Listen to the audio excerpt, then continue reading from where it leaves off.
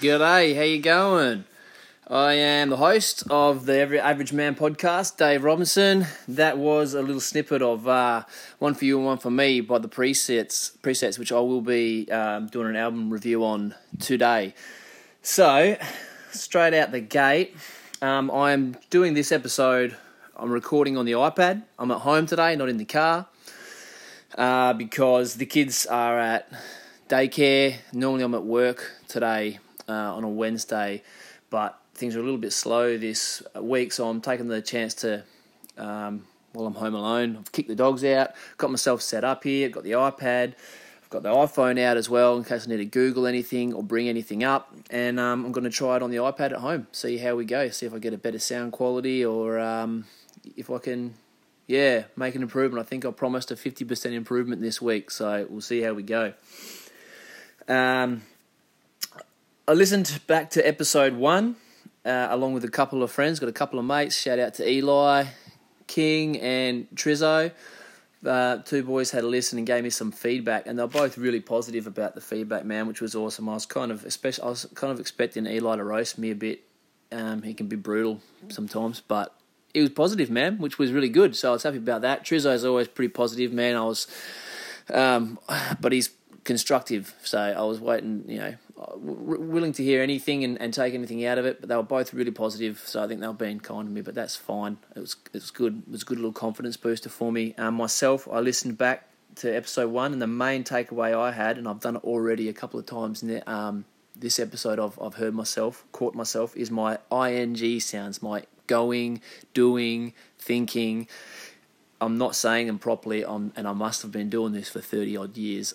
I'm skipping it and saying doing, thinking, going, and listening back to it. It's really funny when you hear your own voice. It makes me sound like an idiot. It makes me sound fucking dumb. I just did it right then. Fucking dumb. So I am dumb, maybe. That's that could be argued, but that's fine. I don't want to sound dumb.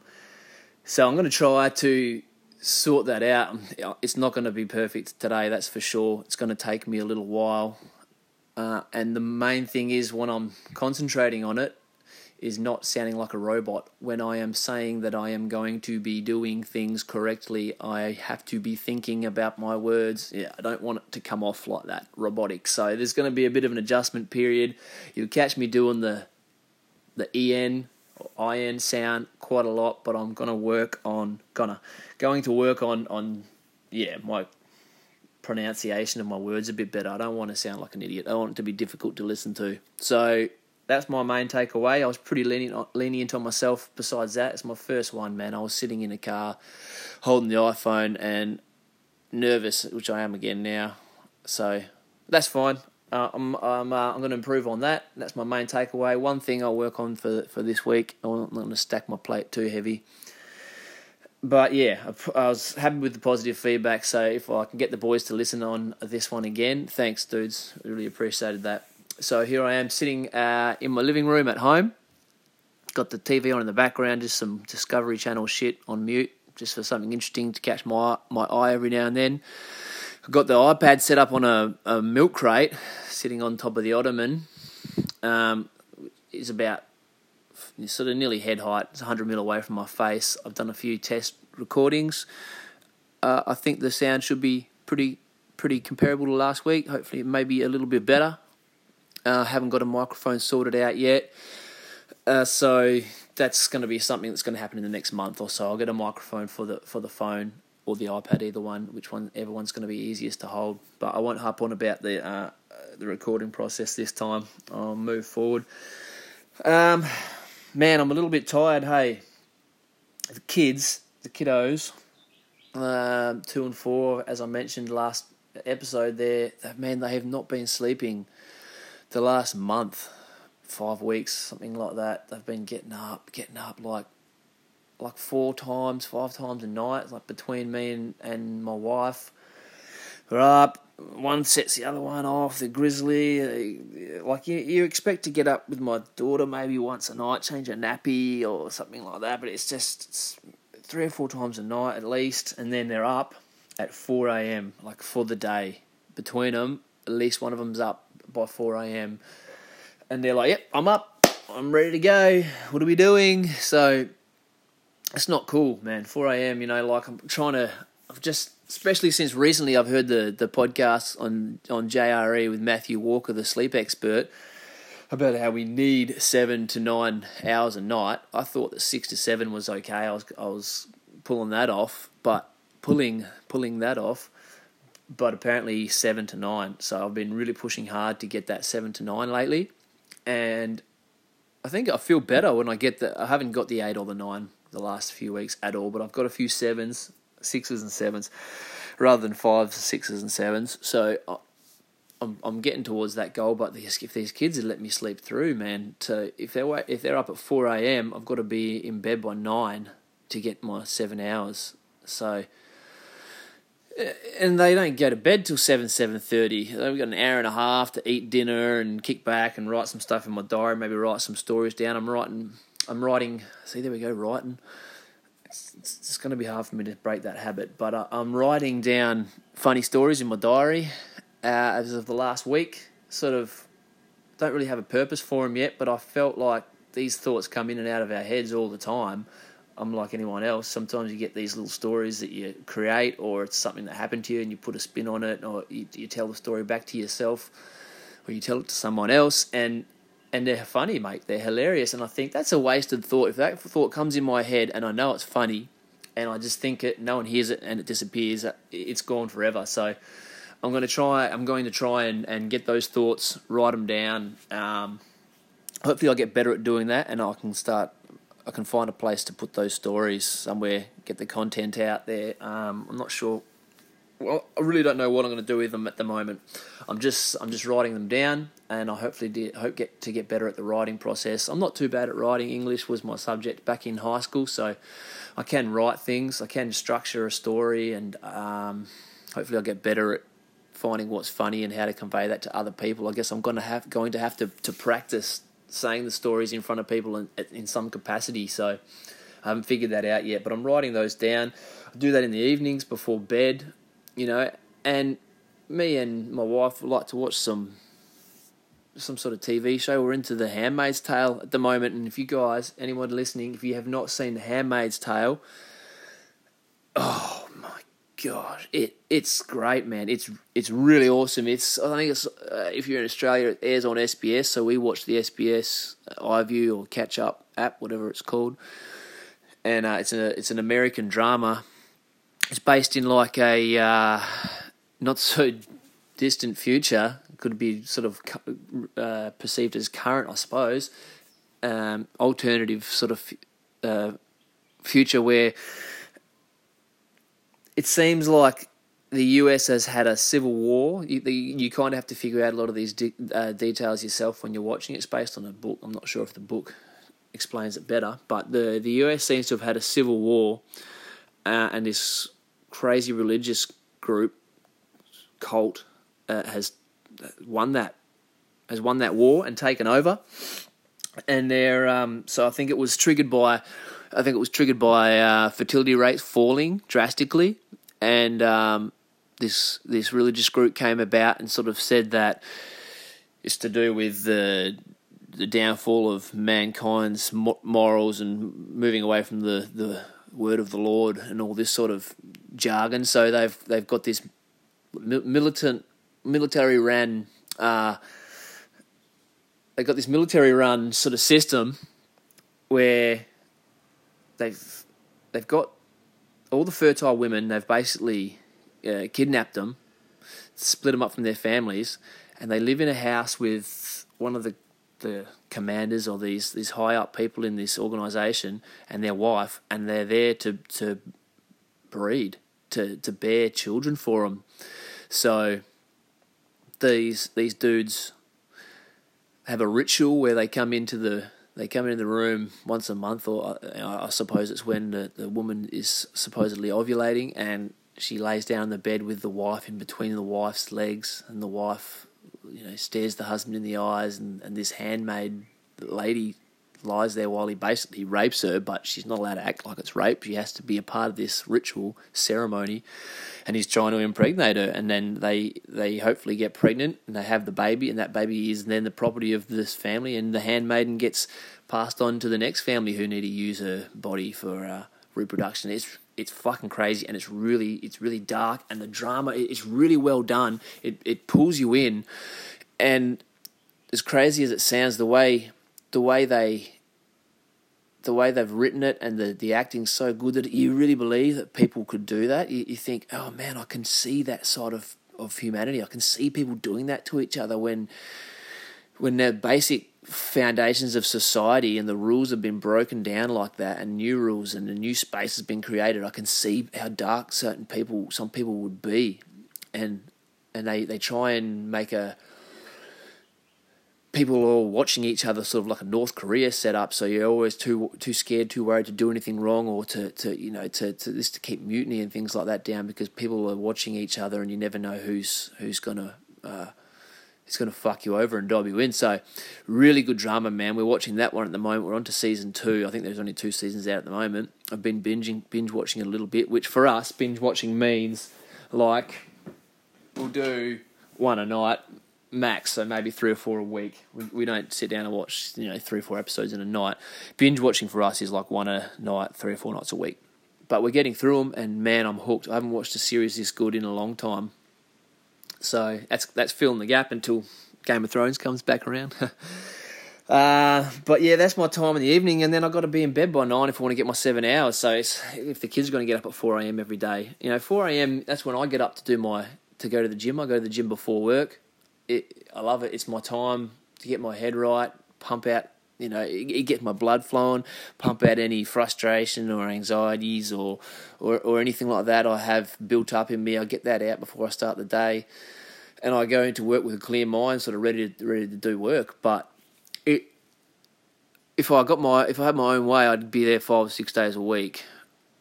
Training maybe 4 days a week, running or doing circuits or hitting the bag another couple of days a week to get my cardio in. But since we've had kids, especially the second kid, it doesn't happen that much. So I'm lucky to get 3 gym sessions in a week now, and then 1 or 2 running sessions, or maybe a session on the bag, so the heavy bag. So let's just say I get 3 days a week.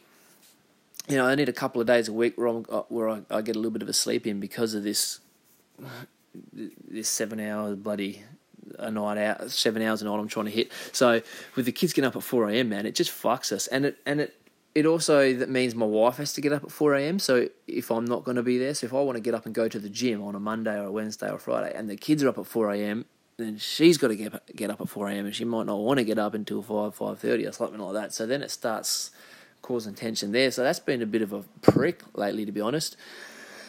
I don't know, mate. I don't know what you do. You just got to ride it out, try and get these little bastards to stay in their beds for a bit longer. So there's that happening. Yeah. But, it is what it is, mate. We'll figure it out with them. And at least I got a little bit of time off this week. I can catch up on some sleep if I want to. That's not going to happen. It doesn't happen. I don't sleep during the day. I'm just saying it, positive thinking. But it gives me a chance to do a few other bits and pieces anyway. So we're sorting out a new car loan at the moment. We've got to get rid of the old beast, which we didn't want to get rid of. It's going to be basically the wife's car we're going to own that by sort of start of next year sometime, and really have no outstanding debts to keep us financially free, so we can make some changes and follow our heart the next few years. But this car's given us a little bit of grief, so we're going to get rid of it, get something new. We've got a good bargain on another car we're going to get, so we're going to have to sort of do a bit of refinancing there, which is, it is what it is. I think it's going to work out for the best in the long run, reshuffle a few things, and it's going to free up a little bit more money in the interim, in the short term for us, which is good, because I got the old boy's 70th coming up this month, 2 weeks, week and a half now, going down to the city, down to Perth for my dad's 70th, which is going to be great. We haven't seen them for 3 months since we got to back up to Port for our second stint, so yeah, it's good to have a break from family. It's going to be great to see them too. Get the kids catching up with their cousins and nanny, poppy, nana, pa, uncles, aunties, all that kind of thing. Really looking forward to that. Looking forward to catching up with the old boy for his 70th, having a drink, having a laugh. He's got a band around there, and I think they're getting catering done as well. So it should be a nice cruisy evening, and we'll have a few drinks together. I haven't let my hair down and have a few drinks for about 5-6 weeks now. I had a big one with some friends up here in Headland, and with the kids, they got the kids the same age, and we all had a bit of a blowout on a Saturday night. It was a 3 a.m. sort of bedtime, which means you're up at 5 a.m. anyway. The kids were mercilessly slept in a little bit longer that day because they'd been up late themselves. But man, that we were up, and that wrecked us for a week. I'm 35 now. I can't pull, all-nighters or near all-nighters and get up early the next day, get on with it, and then recover. It just doesn't happen. It took me a damn week. So I've been a bit gun-shy. I'm not a big drinker anyway. I drink casually. I like to drink just to relax and kick back. But, I'm ready to have a little bit of a blowout again with the old boy and the family there. And we've got babysitters for that night and the next, grandparents to help out for the next day. So that's going to be cool, man. I'm looking forward to that. And the brother Eli King, he might be coming down to catch up as well, so that'll be cool. A couple of birds with one stone there. Got the old boys 70th, and then got some people coming up to visit us up here. My sister and brother-in-law, their kids. We're going to go out camping with them, and then it'll be the little man's birthday, and then after that, my wife's 30th. Going to Bali. We're hitting up Bali, doing the villa this year. So we've never done the villa before. Got a few people, still trying to lock down a couple of people on definites, but it looks like we've got a good little crew coming over. Got an awesome villa lined up, with a couple of pools there, some great outdoor areas. I think room for 14 people, somewhere around that. And you get your own, your chef and that who comes and cooks your breakfast in the mornings, mate. It's going to be real great time over there. Kick back. Like I said, we've never done the villa, so we're looking forward to it because we've never done it with just us, our own family, with just me and Ems, or me, the wife, and the kids, just because I feel like it wouldn't feel like a holiday being over there and having no one around, just being in the backyard, swimming in the pool on your own. It kind of seems antisocial. I like kicking around the pool at the hotels and meeting people and picking up the vibe from around there, and it just makes it feel more like a holiday. So having a few of us there is we're going to be able to get that vibe, and we've got the full kitchen set up there, so we'll be able to make our own cocktails at home and things like that. Hang out there, and then hopefully wear the kids out during the day, get the nannies around in the evening, and then head out for a few drinks and then some dinner and some adult time, which I'm really looking forward to be honest. So the nannies over there, if you've never had nannies, we would never have one over here in Australia. I mean, you have a babysitter every now and then, I suppose, or you get the grandparents to help out and babysit, but we tried the nanny out for the first time over in Bali in February this year, and man, it was awesome. We were a bit gun shy and nervous to do it at first. Feel like leaving our kids with a stranger, but it comes from a reputable and well recommended company that's Australian owned. They use the nannies over there. It's ridiculous. It's about $35 for 5 hours, I think it was, and then $5 or $7 an hour for every hour after that. So you can have them there for 6-7 hours, go out for the whole night. It's going to cost you $50. The kids love the Balinese nannies. They're really good with them, and they just they come to the hotel room or the villa in this case. They look after them, and the kids are ready for bed by that time of the evening anyway. And the adults can go out. They bath them, feed them, put them to bed. We can go do our own thing, come home and hopefully the kids are sleeping. That's the plan, and then we can get ourselves down to bed, wake up and do it all again the next day. So I'm really looking forward to that. Looking like we're going to get a good crew of people over there too. So pumped for that. The big 30th.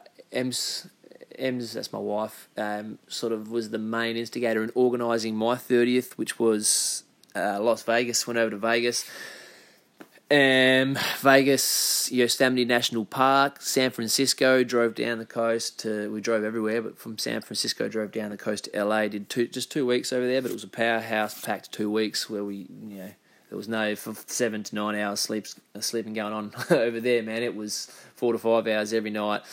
High action packed before pre-kid this was, so just a great holiday, mate. Meet me, my wife, the best friend Eli, as I mentioned earlier. He was over there with us running amok, and it was a real big week, or big couple of weeks, and I feel like it's her turn around now. We do have kids, so life's a little bit different. We won't be going to Las Vegas or anything like that. Kids will be coming with us. We don't want to leave them behind. You want them there to really enjoy yourself. You want the kiddos around. You start feeling guilty after. We've never left the daughter anywhere. The longest we've left our boy before my daughter was born was, I think, 2 nights. We went to Melbourne for the UFC, which I spoke about on the last podcast.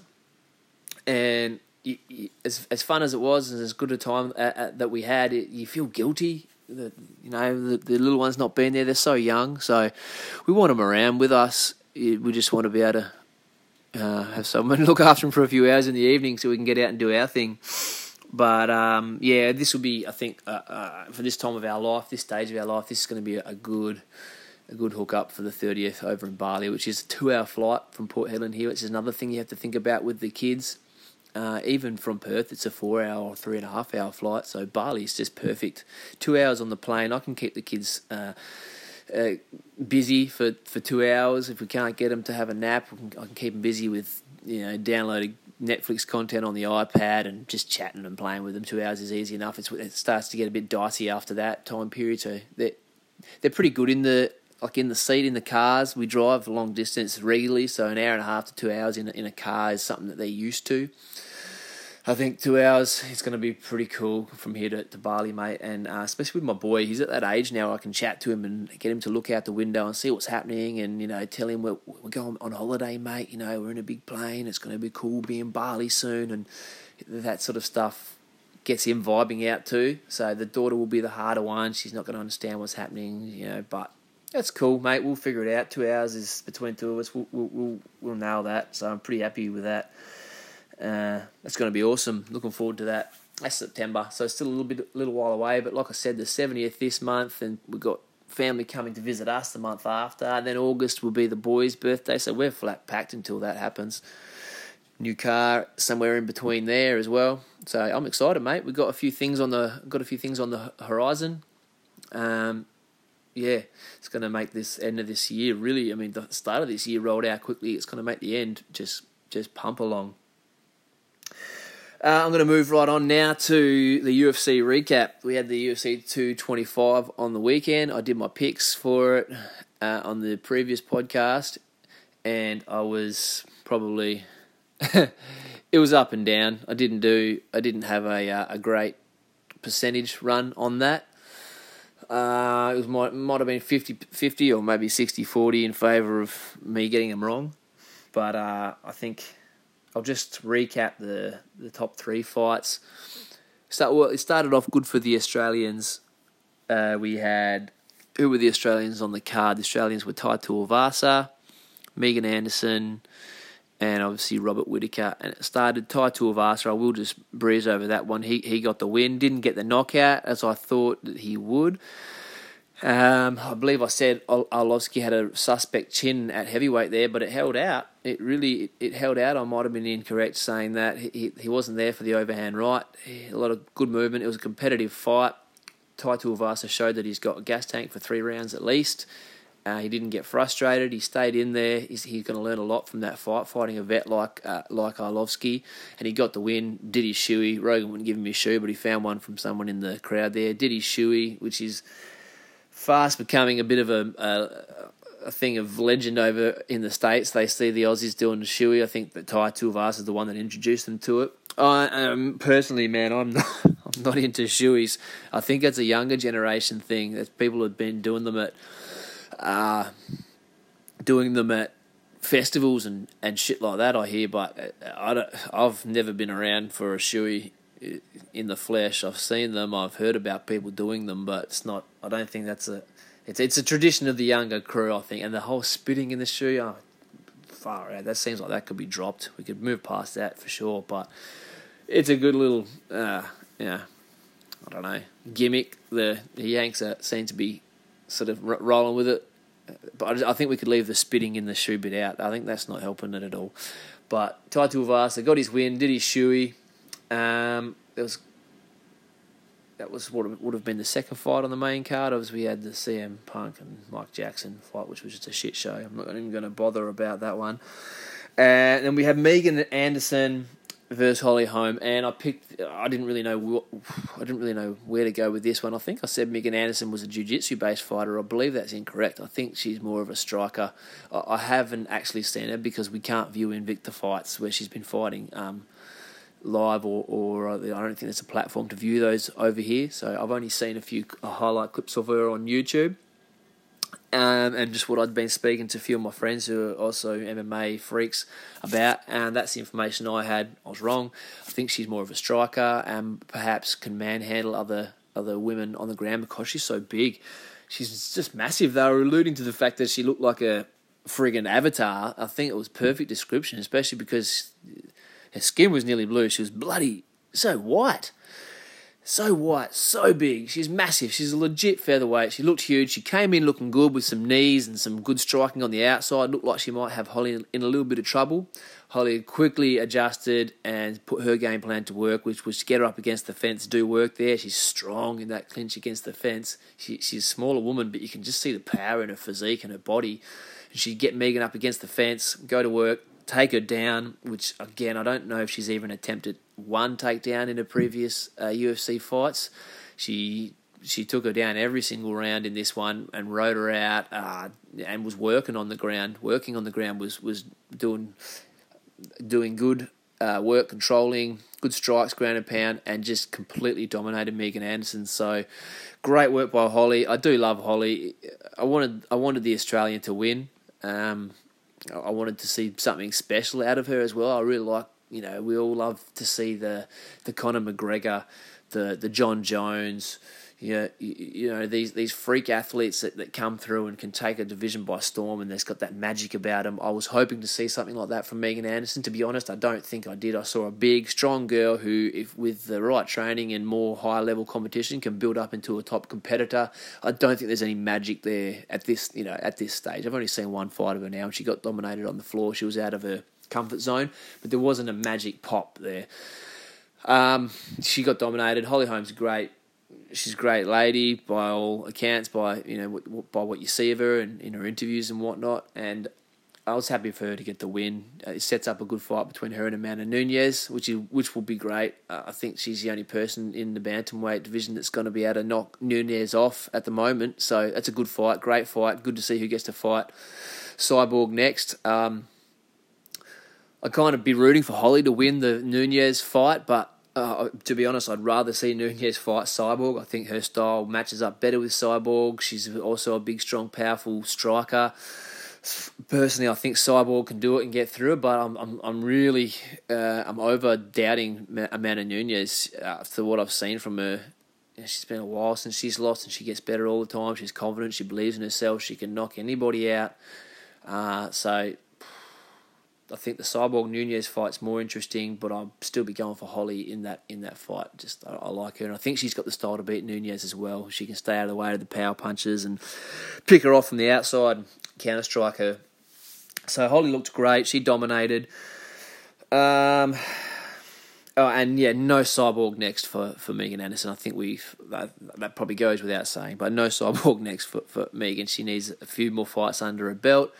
If she beats any other featherweights, if they can come up with any other featherweights and she beats her, that might be inevitable anyway, but definitely not next. She needs another year or two of competition and experience before she's ready to cross that bridge. Moving on to Colby. Man, I mean, I wasn't alone on this one, being surprised and underestimating Colby Covington. I thought he's more of a mouthpiece with some good wrestling and sloppy striking. I thought that he would shoot for takedowns. And if he did land him, I thought he'd just grind out boring decision with top control. It didn't really go like that. He came out of the gate like a bull out of the gate, rushed Dos Anjos, hit him with some big strikes early, kept the pressure on him, and it wasn't just boring pressure, holding him against the fence and nullifying Dos Anjos. It was nullifying Dos Anjos' offense, but really mounting his own together consistently the whole way through, just piling the punches on, punch, mixing his take-ups well. When he got him down, it was good ground and pound. As soon as Dos Anjos would get up to his feet, Kobe would be stuck on him like glue and just relentless. No big punches, nothing to knock you out, but just constant in your face, stick. I think the commentators were comparing him to a Nick Diaz or Nate Diaz style, I would say. Yeah, possibly a little bit of that, but I think Brendan Schaub, from below the belt, hit it more accurately when he compared him to Cain Velasquez, without the same crisp boxing, but more that kind of style, come forward, constant pressure, throwing the hands, just stifling Dos Anjos' offense altogether. And some people were arguing for a closer fight or maybe a few more rounds or, to Dos Anjos, but it wasn't, mate. It wasn't like that. I liked Dos Anjos. I wanted him to win. I wanted him to shut this kid's mouth. It didn't happen. He's got his game shut down. He couldn't get his offense off. He got frustrated and worn out and tired, and it was Colby's night. He looked great. He showed us. It was one of those fights where you don't think, or you're not sure if somebody's ready for it. Like when they gave, what's the other dude, the bantamweight, Cody Garbrandt to Dominic Cruz, and none of the, no one, myself included, nobody thought that he had the skills to do it. He was a knockout puncher. He doesn't really go past the first round. How's he going to hang with Cruz for 5 rounds? And then he goes in and sort of picks Cruz apart. And I mean, it was I wouldn't say domination, but it was a clear-cut win for Cody Garbrandt. So sometimes you give these kids, these younger dudes, a huge test. You might think it's too much for them. Sometimes it proves to be. Sometimes they come out and it's their coming out party. This was Colby Covington's coming out party. Really don't like what the guy stands for. He's trash talking, and I'm not a guy that dislikes trash talking. I love Chael Sonnen. He's one of my favourite fighters because of his trash talking. He didn't really have that great of a style, sort of similar to a Cody, but Colby, but more just like holding people down, sort of. Style, but his trash talk was great. I love Conor McGregor. I love his fighting style, but I love his brashness and his trash talking as well. But you've got to have charisma to go with it to make it likeable, and I think that's what that Colby is missing. He's got the trash talk. Yeah, he's making headlines. He talked his way into this fight, and then he showed up and did what he needed to do to make the most of it. But his trash talking, it just seems like a real douchebag, an American jock. You just want to punch him. And I think that most people feel that way about him. So it's working. I can't say it's not working, but it makes you not like him, and it makes me not like him, and hard to get behind him. But hey, at least he showed us he's not a boring fighter, and I'm all for it now. I think that Colby versus Tyrone is going to be a good fight. I don't think it's going to be good as in competitive. I think Tyrone smokes him. I still think he doesn't have the tools to beat Tyrone because that wrestling and that pressure isn't going to fly with Tyrone. One, he can clip you coming in. He can clip you when you're on the inside. His wrestling's as good, if not better. Strong, powerful. I mean, if you could wear him down possibly, if that pressure game worked on him, I just don't see that pressure game working on Tyrone. So interesting fight. I think Tyrone smokes him, but I think it's a good fight because the build-up would be great. The trash talk would be great. These guys don't like each other at all. I think that's genuine. They're going to pump it up to 11 because they're trying to sell the fight. I keep catching myself doing the slang, trying to sell the fight. But I think they genuinely don't like each other, and it's going to be a good fight, good build-up. Looking forward to that one. And it was good. Colby didn't slap Rogan. That was good also. So he kind of let that one just. Yeah, it was ridiculous. He pushed hard with that. He let that go, which was great. Rogan got in there, chatted to him. Wasn't weird. And that brings us to the main event, which was Whittaker versus Romero. And I'm not sure if when I dropped this the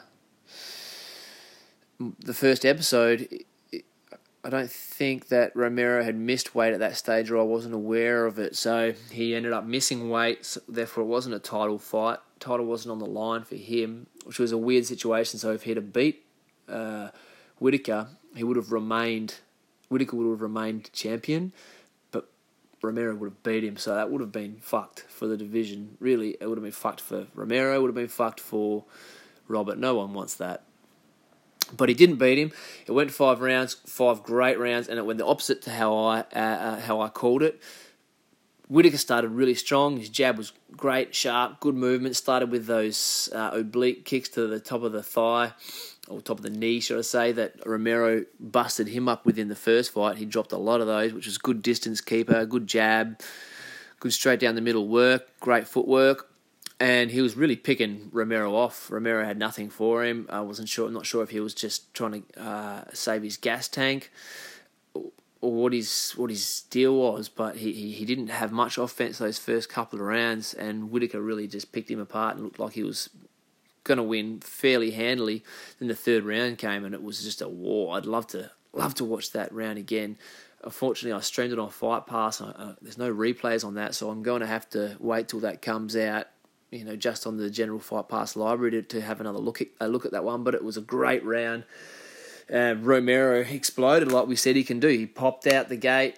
He popped out with some explosive movement, caught Whittaker, busted him up, man, and it looked like Whittaker was done for. But he showed the true heart of a champion, which is, that's what you want to see from your champions. You want to see like your John Jones, where he gets caught in an armbar by Vitor Belfort, or he's getting busted up by Gustafsson, and you want to see them bite down, really dig deep, and come out with it, and not fade once things aren't going their way. And Whittaker showed us that. Man, he was tough. It was a back and forth round. That one, 4th round and 5th round was sort of really mostly Romero. He would absorb what offense Whittaker put out, and then he would explode and catch Whittaker with these big shots, and it kept looking like he was going to finish it. So a lot of people calling for either a draw or possibly even a win for Romero, but I disagree. I think Whittaker won the fight. That's how like I said, I haven't watched it back again, and I'm biased for him. My heart was with Whittaker, but I believe it looked like he controlled the fight. When you look at the fight as a whole, I believe Whittaker won the fight, controlled the fight. Yes, he got caught a few times, so you could argue a 10-8 round. I think round 5 could be a 10-8 for Romero, and then you could give 2 rounds to... No, you'd give 1, 2, and 3 to Whittaker. You could give 4 to Romero, and then you could give him a 10-8 in the 5th, which would call for a draw. But obviously, I'm happy with the result. I don't think that Romero definitely did not win the fight. But I couldn't argue if it was a draw. There's definitely an argument there for that. But man, he showed toughness to hang on, and Romero was the more visibly busted up fighter with that eye. Busted close off some great jabs, and it really was more just a few explosions that caught Whittaker, and then a bit of follow up sort of work. But after those initial explosions, that had Whittaker in trouble, but he didn't have the energy to finish him, and Whittaker showed good heart, good defence to hold on, and I grind out the win. I believe he won. And what would a draw do anyway? Whittaker would still be your champ. It would just be messier. It's a shit show. Romero didn't make the weight, wasn't able to make the weight. The commission stopped him apparently 2 hours before weigh-in time, which is pretty shit because he only missed by 2 ounces, and he probably would have been able to make those 2 ounces. But that's what happened. That's the situation we had to deal with, and I think that in a close fight like that, where Whittaker showed the overall better game plan, I think he had the overall skill set to win that fight, got caught a few times, but survived. I think he won the fight, and I think the judges giving it to him is the best case scenario. So, that was UFC 225. It was awesome. It was awesome, mate. The whole card, as predicted, was stacked from top to bottom, and really sort of came through with the goods. Rashad Evans, I think, announced his retirement, which is great. He got knocked out. I love Rashad, man. He's a legend. He's going to be a Hall of Famer, but he just has not looked like he should be in there the last few fights, and especially this time. Lackluster, slow, sort of had his head in just the worst position, and old mate just kneed him into oblivion, and it was horrible to watch. And I'm glad it's the last one. I wish he didn't go out like that. It's the last one. I think he's got other things, other stokers in the fire, so he should be okay. Just time to walk away, dude. So that was UFC 225. It was awesome. It was great. Moving on from that, a little bit of news this week for Port Hedland is we've got the Northwest Fest lineup was announced on Monday. I believe it is August 25th to 26th. Let me get the poster up. This is where my phone comes in handy. Recording on the iPad. I've got the phone here. I can jump on here and pull this poster up. Northwest Festival, August 25th to 26th, so it's over 2 days at the Civic Centre Gardens, which is literally a 5-minute walk from my house. Straight down the coast, there's a garden park at the Civic Centre, which is on the water. The water's sort of, it's at the top of the hill on the water's edge. Beautiful location, big palm trees covering the whole grassed area, looking out over the ocean. It's going to be an awesome spot. Not sure where the stage will be set up there. It's not going to pack a lot of people in, but it's a great spot. And the lineup is, we had this Northwest Festival started in 2012 with a huge lineup. Off the top of my head, it was headlined by the Hilltop Hoods. You had the Cat Empire, Kingswood, Regurgitator. There was a few other good bands there. Great, it was a great lineup, massive. They had that down at the Turf Club, which is down where the horse race, the horse racing is, and so it was during the off season. The big grass patch sort of in the middle there. That was all set up, and that was awesome, mate. That was the first one they did. It was a huge event. That was when the town was sort of a bit more. It was pumping a bit more back then. In 2012, it wasn't middle of the boom, but the boom was still alive. The boom sort of ended 2013-14. Things have been quiet in town since then, and I believe the Northwest Fest has been going every single year. So that's cool. It's got smaller and smaller. I believe it used to be a 3-day event. It used to be the Friday evening, the all-day Saturday, and then there was a few smaller bands kicking around on the Sunday as well. People would come into town. There's free camping at the venue for people who come in from town for that weekend. And now we're down to about 4 major bands and some local artists. It's still over a 2-day period, so I'm thinking, yeah, festival and Sunday Sundowner. So I guess there's maybe one act on a Sunday, just in the evening as the sun goes down. Probably over a long weekend, I'd say. The headliners are going to be, well, let's start a bit lower. We've got Abby May, Hands Like Houses, Shepherd, and Bliss and Esso, the boys. So that's going to be awesome, mate. I think I've seen Bliss and Esso once in 2010. That was at a big day out on one of the big stages where it's hard sometimes for those hip-hop groups to keep for their sound not to get lost on a big stage. This is still outside, so they still might struggle a little bit, but I believe it'll be a smaller stage, a smaller area. That should be awesome. I took it upon myself to send some emails to these guys on their Facebook pages or through Messenger and through the Instagram DM to a couple of members of the band to try and tee up an interview with some of these guys. I have no business whatsoever doing that. This is my second episode of the podcast. I don't have any listeners yet. And this one's not in my car, but at this stage I haven't found out a decent replacement for the doing the podcast on my phone in the car. But I just couldn't let the opportunity go by. I thought, look, they're coming into town. I'll hit these guys up. I hit up the guys from Hands Like Houses and Bliss and Esso. I didn't hit up Shepherd as I had to Google them to find out who they were, listen to a few of their tracks. I know them from the songs they've been playing on Triple J, but it's not my kind of music. It's pop music, and sort of, I think they're a big band, like 6 or 7 members, and I thought that I've got nothing to ask them, nothing to talk about. That might be a little bit weird. The guys from Hands Like Houses, which is like a hardcore metal band, seem a bit more on my level. I don't mind some of their tracks. they're still sort of up and coming, so I thought there might be a chance that they'd come and speak to me. I threw it out there.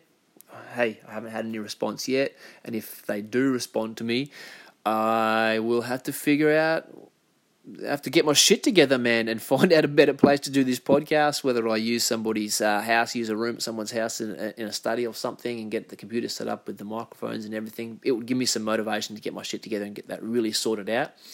But I figured, look, if you build it, they will come, type of thing, Let's just ask them. If they get back to me and they say that they're keen to do it, hey, man, I'll make it fucking work. Don't worry about that. And also messaged via their Facebook Messenger, the Facebook page for Bliss and Esso. Gave them a little spiel about being a sort of community vibe-based podcast in town, that I've been a fan since 2008 Woodstock album. I'd love to speak to one or any of the members of the band, the group, sorry, and that would be ideal to get any of those guys in, mate. I love their music. I know a lot about their music. I feel like I'd have a lot in common to speak and vibe out with those guys about. And I also DM'd on Instagram, which I had to even Google how to do. I've never DM'd anybody on Instagram before. Esso, because I follow him on his own separate page, and yeah, no one's written back to me, man. That's cool. I even said that in my emails. I understand if this isn't something you guys are interested in. Just keep doing what you're doing. Peace out, type of thing. But, man, I had to take advantage of the opportunity. If it's there, hell, throw the bat signal out. If someone answers it, fucking cool. That's wicked. And like I said, I'll make it work. I'll get shit together. Nothing motivates. I'm a bit of a last-minute sort of... I'm the guy that used to study for my exams. And, when a project's due, I don't start till 2 or 3 days out. And that pressure really makes me kick into gear. So if someone was to get back to me and say, yeah, sure, such and such would like to come on the podcast... they'd be coming into it blindly, because if they went onto the podcast app and listened to me, they'd realise I'd only had one episode out, and it was done on an Apple phone when I hit them up. But fuck it, I cold called them. If someone gets back to me, sweet, I'll get my shit together and I'll make it look semi-professional by the time they get here, man. So fucking yeah. Hey, you only live once, man. You don't try. What did I say last time? You can't expect the extraordinary if you don't do anything out of the ordinary. So there you go. That's me having a crack. And what I will do as well is, once they announce the local bands who are going to be playing, I'll definitely get hold of some of those guys. And I reckon you'd be mad not to. If you're a local band, this is a local-based podcast. I'm going to get some fucking listeners before then, mate. I'm going to this episode right now, I will blast out on my social media, Instagram and Facebook and the local pages and things like that. I didn't with episode 1, because that really was just fixing the sort of sorting out some of the bugs, getting my confidence up, getting it off the ground, just getting one in the bag. Like I said, I had a couple of good friends listen to it and critique me on it. Now, to make this a real thing, this episode I just got to get it out there, tell people to listen where they can find it and things like that. I'll build up at least a core listener group of people that I know and I can harass to make sure they check out the podcast and listen. So for a local band, hell, you've been given a chance to play at the Northwest Fest alongside Bliss and Esso and Hands Like Houses and Abby May. Then come on the podcast, get your name out there, get your voice out there. That would also increase my listener base by getting their friends and their local following to listen in and give me something to shout out and throw out on social media, saying got such and such from this local band who'll be playing at Northwest Fest on the podcast. So it's all content, man. It's all content. It's moving in the right direction. I think that's something that's definitely going to happen. Like I said, I'm reaching for the stars, man. Hit the big wigs up, and they've gone radio silent on me, which is cool. I'm not upset about it, but you got to take the opportunities when they come. So yeah, there's me being brash, throwing it out there, throwing myself out there, man. Speaking of music, I've got my album review to do. And this is the album I've reviewed is The Presets High Vis. It was the feature album of the week on Triple J last week. I was listening to it at work, and then I threw it on as my gym album for a few days in a row, and then I've just recently gone through track by track and written out a little bit of a review on each track as it goes down, trying to tie it all in together.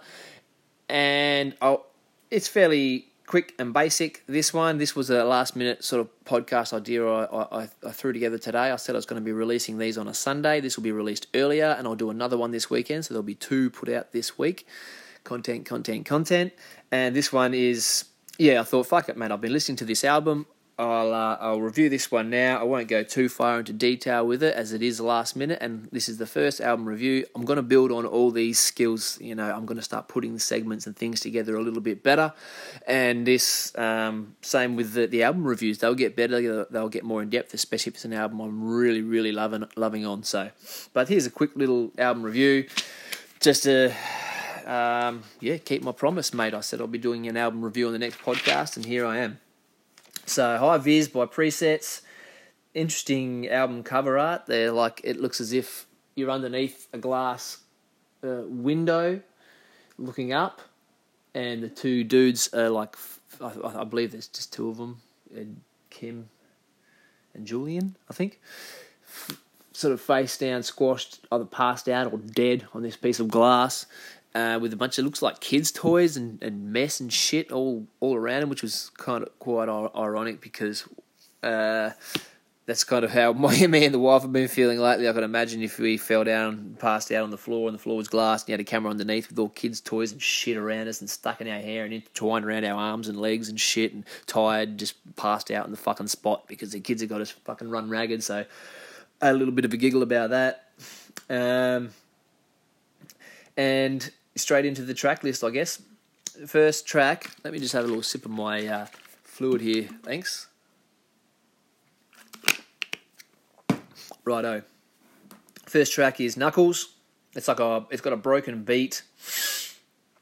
Broken beat, kind of heavy on the synth, with a computer game type vibe to it, maybe like an 80s or 90s computer game type vibe to it. A lot of vocals by, I believe it's Julian, the lead singer.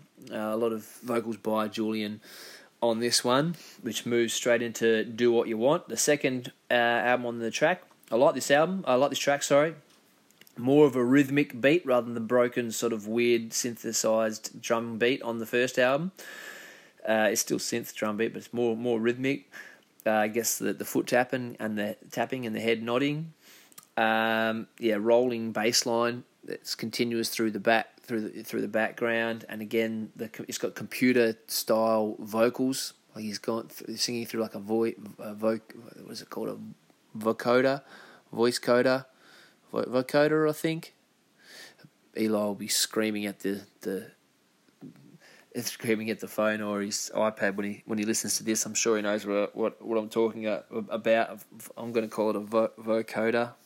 It sort of makes your voice sound like computerized when you sing into it. You're singing through one of those by the sounds of it.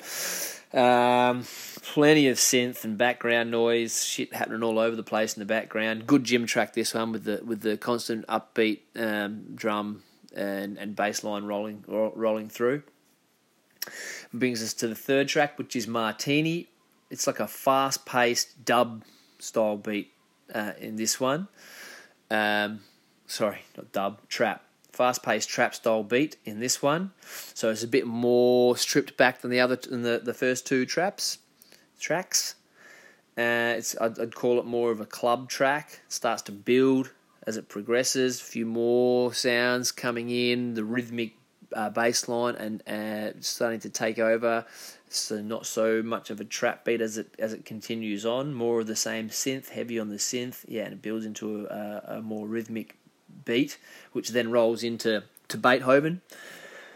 Track 4, more of the same, really. It says here, rolls on from Martini quite nicely. It gets that dum dum dum dum bass line and drum beat going, and that rolls straight into Beethoven. Good running track, this one. Reminds me a little bit of the same type of beat and bass line as Zoo. That dum dum dum. Or Dead Mouse, one of those type of EDM type tracks where it really just rolls on, rhythmic. You can lose yourself into it if you're not thinking about the track, the vocals, the singing and stuff too much. That keeps rolling, and then it mixes up a little bit in the 5th track, Downtown Shutdown, which is a sort of a radio style anthem. You've got a choir singing the chorus. It starts with the chorus, down, down, shut down, and that sort of, and then your beat drops and comes in from there. It starts with a few simple hooks on the keyboard and the drums, the drum machine, I should say, and some synth, and then those start to build up and start to layer them on top of each other, and build each section up till it gets to a more full sound with those radio style anthem vocal, like the choir style anthem vocals coming in all the way through on the chorus. By this stage, I really got the impression it's very much an album. I believe this album's supposed to be put on at track 1 and just let it play. It's not really a jump through, this track, I like this track, and it's going to sound like High Vis. Every track on High Vis is going to sound like it's a track from High Vis. It's not going to sound like it was off one of their previous albums. So it's going to tie itself together for better or for worse, like that. Which gets us to 1, 2, 3, 4, 5, 6. I should have numbered these. Track 6, Out of Your Mind. From this track, I got an old school Calvin Harris meets Mark Ronson vibe. Call me crazy.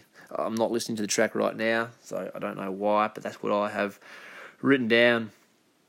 Old school Calvin Harris meets Mark Ronson. And not much development. Pretty much the first 30 seconds of the track is what you're going to get all the way through on that one. Gets us to Tools Down, Duck Sauce by Barbra Streisand. That's what I've got written down for that track. Remember that track, and that's the vibe you get from it. Remember the Barbra Streisand. That's what we get on Duck Sauce. That I think it's got the same sort of deep vocals with the do do do do kind of beat and bass line going in the background. Moves us on to track 8, which is Feel Alone. The beats are all starting to blend into one by this stage of the album. So up on Downtown Shutdown, I got the feel that this is very much an album. By this stage, I'm feeling like it's sounding more like a Friday Arvo DJ mix on Triple J. Really, with the same beat and bass line blending from one track into the next. It's probably done deliberately. These guys they're not amateurs, they're no slouches, they know what they're doing. That's obviously the vibe they were going for, and that's what it sounds like. It really sounds like a DJ playing his set from start to finish with a few different sounds on the choruses and whatnot, but really just sort of each track blending into the next. They pick it up a little bit on the next track, Brains, which has a jungle beat, much the same tempo and rhythm as everything else, but with a jungle beat sort of sound and feel to it. Then kicking on into Are You Here? This one mixes it up a little bit because they've got it features DMAs. Well, I looked this up online. All it says is features DMAs. I'm not sure if that means the whole band and they're playing the backing track for this one, or if it's just the lead singer. But definitely the singer, you can hear him on this singing the verse and the chorus, I believe. And I like it. I like the DMAs. I love them. I love his ethereal sort of vocals. These dreamy vocals come in and out, and they really flow well. Sort of, they're not a front. The vocals of DMAs are never right at the front. They mesh in with the guitar lines and the really well, and it does the same through this track. It kind of fades in and out, and you kind of get a dreamy sort of feel from it. So I like that track. Are You Here? Featuring the DMAs. Turning the page over, we have One For You and One For Me. That's, in my opinion, the best track on the album. I previewed a little bit of it at the start of the podcast. Don't get mad at me for my DJing skills. I had it queued up on the iPhone, press play at the section I wanted to play through, let that go through the section I wanted to hear. I didn't want to go over 30 seconds. I think you can get in trouble if you go longer than about 30 seconds, and then faded it down and started talking over the top. I'm sure it was a bit clunky, guys, but fuck, bear with me. I'm trying to mix it up, trying to get some sort of intro happening to make this sound a little bit better. I will find out how to add music